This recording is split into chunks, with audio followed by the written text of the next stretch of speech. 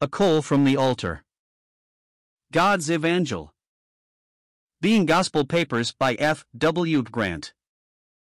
Publisher, Loiseau Brothers Incorporated, Neptune, New Jersey. A Gospel Address. Isaiah 6. The lesson of this chapter, as we in our day may read it, is very full in its evangelic teaching. Its two broad features are these, that, let man but take his true place before God, he shall surely find God's mercy for him, and then, also, that this mercy is, and must be, also righteousness. As the apostle puts it concerning the gospel, it is the power of God unto salvation to every one that believeth. And then, why? For therein is the righteousness of God revealed. In God's good news to fallen man is his righteousness revealed. The prophet, though he be that God's man toward the people, in the presence of God must fall as low as any other. A Manasseh or a thief on the cross could do no more than utter that cry, Woe is me, for I am undone, because I am a man of unclean lips. And that is all the man of God can say. Like the psalmist, enter not into judgment with thy servant, O Lord. For in thy sight shall no man living be justified.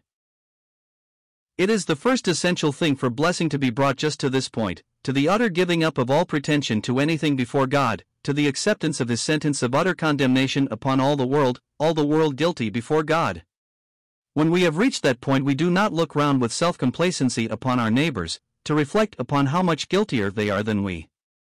That word lost, if we know what it means, swallows up all other distinctions. It refuses to know any distinction. Undone. Lost. The sinner of the city and Isaiah the prophet absolutely upon the same level as to that. Have you come down to that dead level, reader? Death is, you know, the abolisher of all distinctions.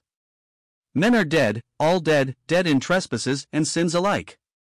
Oh, the hopelessness of that condition! Can you educate or improve death? Can human power do aught with death? No, God alone can quicken. You must have life. You must be born again. No works can come of you but dead works, nothing that has not the odor of corruption in it, until you are born again, born of God, born of his word, which liveth and abideth forever, and this is the word, which by the gospel is preached unto you. 1 Peter 1 verse 25. Wherein as you are then, utterly powerless and helpless, doing nothing, being nothing, promising nothing, you must receive the sweet and gladdening message of God's good news. You can be nothing, do nothing, till you have received it, for you are born again by it, and only so. You do not even begin to live to God until it does its work upon you. And now, mark. No sooner is there the acknowledgement, Woe is me, for I am undone, because I am a man of unclean lips, than the mercy of God supplies the remedy. Then flew one of the seraphim unto me, having a live coal in his hand, which he had taken with the tongs from off the altar, and he laid it upon my mouth, and said, Lo, this hath touched thy lips, and thine iniquity is taken away, and thy sin is purged. How blessed, how worthy of God!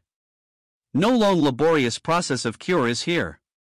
No conditions are imposed, no work of self-help is enjoined. The provision of grace is simple, immediate, and immediately effectual, then and there. On the sinner's part is solely the confession of ruin which sin has wrought. The declaration of iniquity taken away and of sin purged meets it at once on God's part. It is preached to the undone one. God's word gives him the assurance of what is done for him. He is not left to examine himself and to search out by his own feelings what is the mind of God toward him. He has to believe only, and be at peace. And so it ever is. Everywhere the gospel proclaims for all, because all are sinners, the good news of a salvation provided just for sinners. The call is to repent and believe the gospel, that is, to take the place of sinners, and just drink in the mercy provided for sinners. To repent is to give up the pretense and effort at self-justification. To believe the gospel is just to believe in the justification which God has provided. Being justified freely by his grace. Freely, what does that mean? Whosoever will, let him take of the water of life freely. What is taking it freely? Surely, just believing that it is mine, unconditionally mine, because I want it. That I am to assure myself that it is mine if I will, without any further question. This is the only appropriation Scripture knows of. The prophet confesses himself undone. He is a needy, anxious, convicted one. He is thereupon assured that his iniquity is taken away, his sin is purged. That is what he is called on to appropriate. Not something that is not his own, but something that is freely his, just upon the ground of his being a poor, lost one, needing it. Many, if I could ask, do you need a salvation such as this? Would have no difficulty at all in giving answer that they did. And further, if I asked them, would they have just such a salvation if they could, would think it folly to ask such a question. With them the question is of God's will, not of theirs. In Scripture the question is of man's will, not of God's. How often would I have gathered thy children together, even as a hen gathereth her chickens under her wings, and why ye would not? Lord, if thou wilt, thou canst make me clean. I will, be thou clean. Who would have all men to be saved, and to come to the knowledge of the truth? Thus, if we will, there is no difficulty. For lost ones God has provided salvation, through the work of Jesus. If we are that, and would have that salvation, it is ours. It is not for us to question, but to believe our blessedness. But what a strange mode of purging unclean lips! A live coal from the altar. A coal red hot with the fire which has just been consuming the victim. Yes, our God is a consuming fire. What a picture of that indignation and wrath against sin, which is a necessity in the nature of a holy God. And though he pity, love the sinner, that cannot change his holiness. Set me in presence, then, of this righteous and holy God, how can he show me favor? How can the righteousness of God clear or justify me? It seems as impossible as that a live coal should purge instead of blasting human lips. But look again. It is a coal from off the altar, a live coal still, for God's wrath against sin never can die out, God's righteousness never can be aught but what it ever has been. But this live coal from the altar of sacrifice is nevertheless changed in its character so far, it does not blast, but purges. And, looking not at the type but at the antitype, the righteousness of God in the cross of Jesus Christ does not condemn but justifies the sinner. That cross surely is the altar of sacrifice where the live coal has done its work. It is where the righteousness of God has been declared as nowhere else, but where it is declared, perfect as ever, living and active in its antagonism to sin, and yet not against the sinner, but on his side.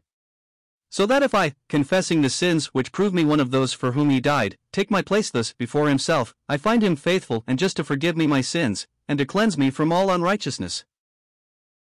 God has title to tell out his love, title to show it me, has earned this title at such cost to himself that I cannot but believe he must love much, and love much to tell it out, and make souls happy in it.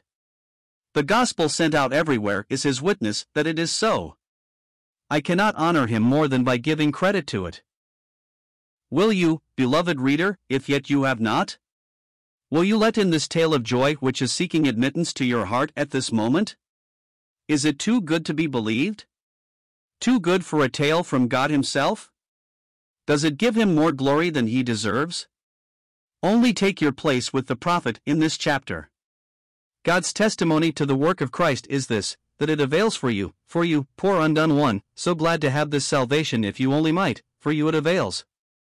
Your iniquity is taken away, and your sin purged. Believe it and rejoice.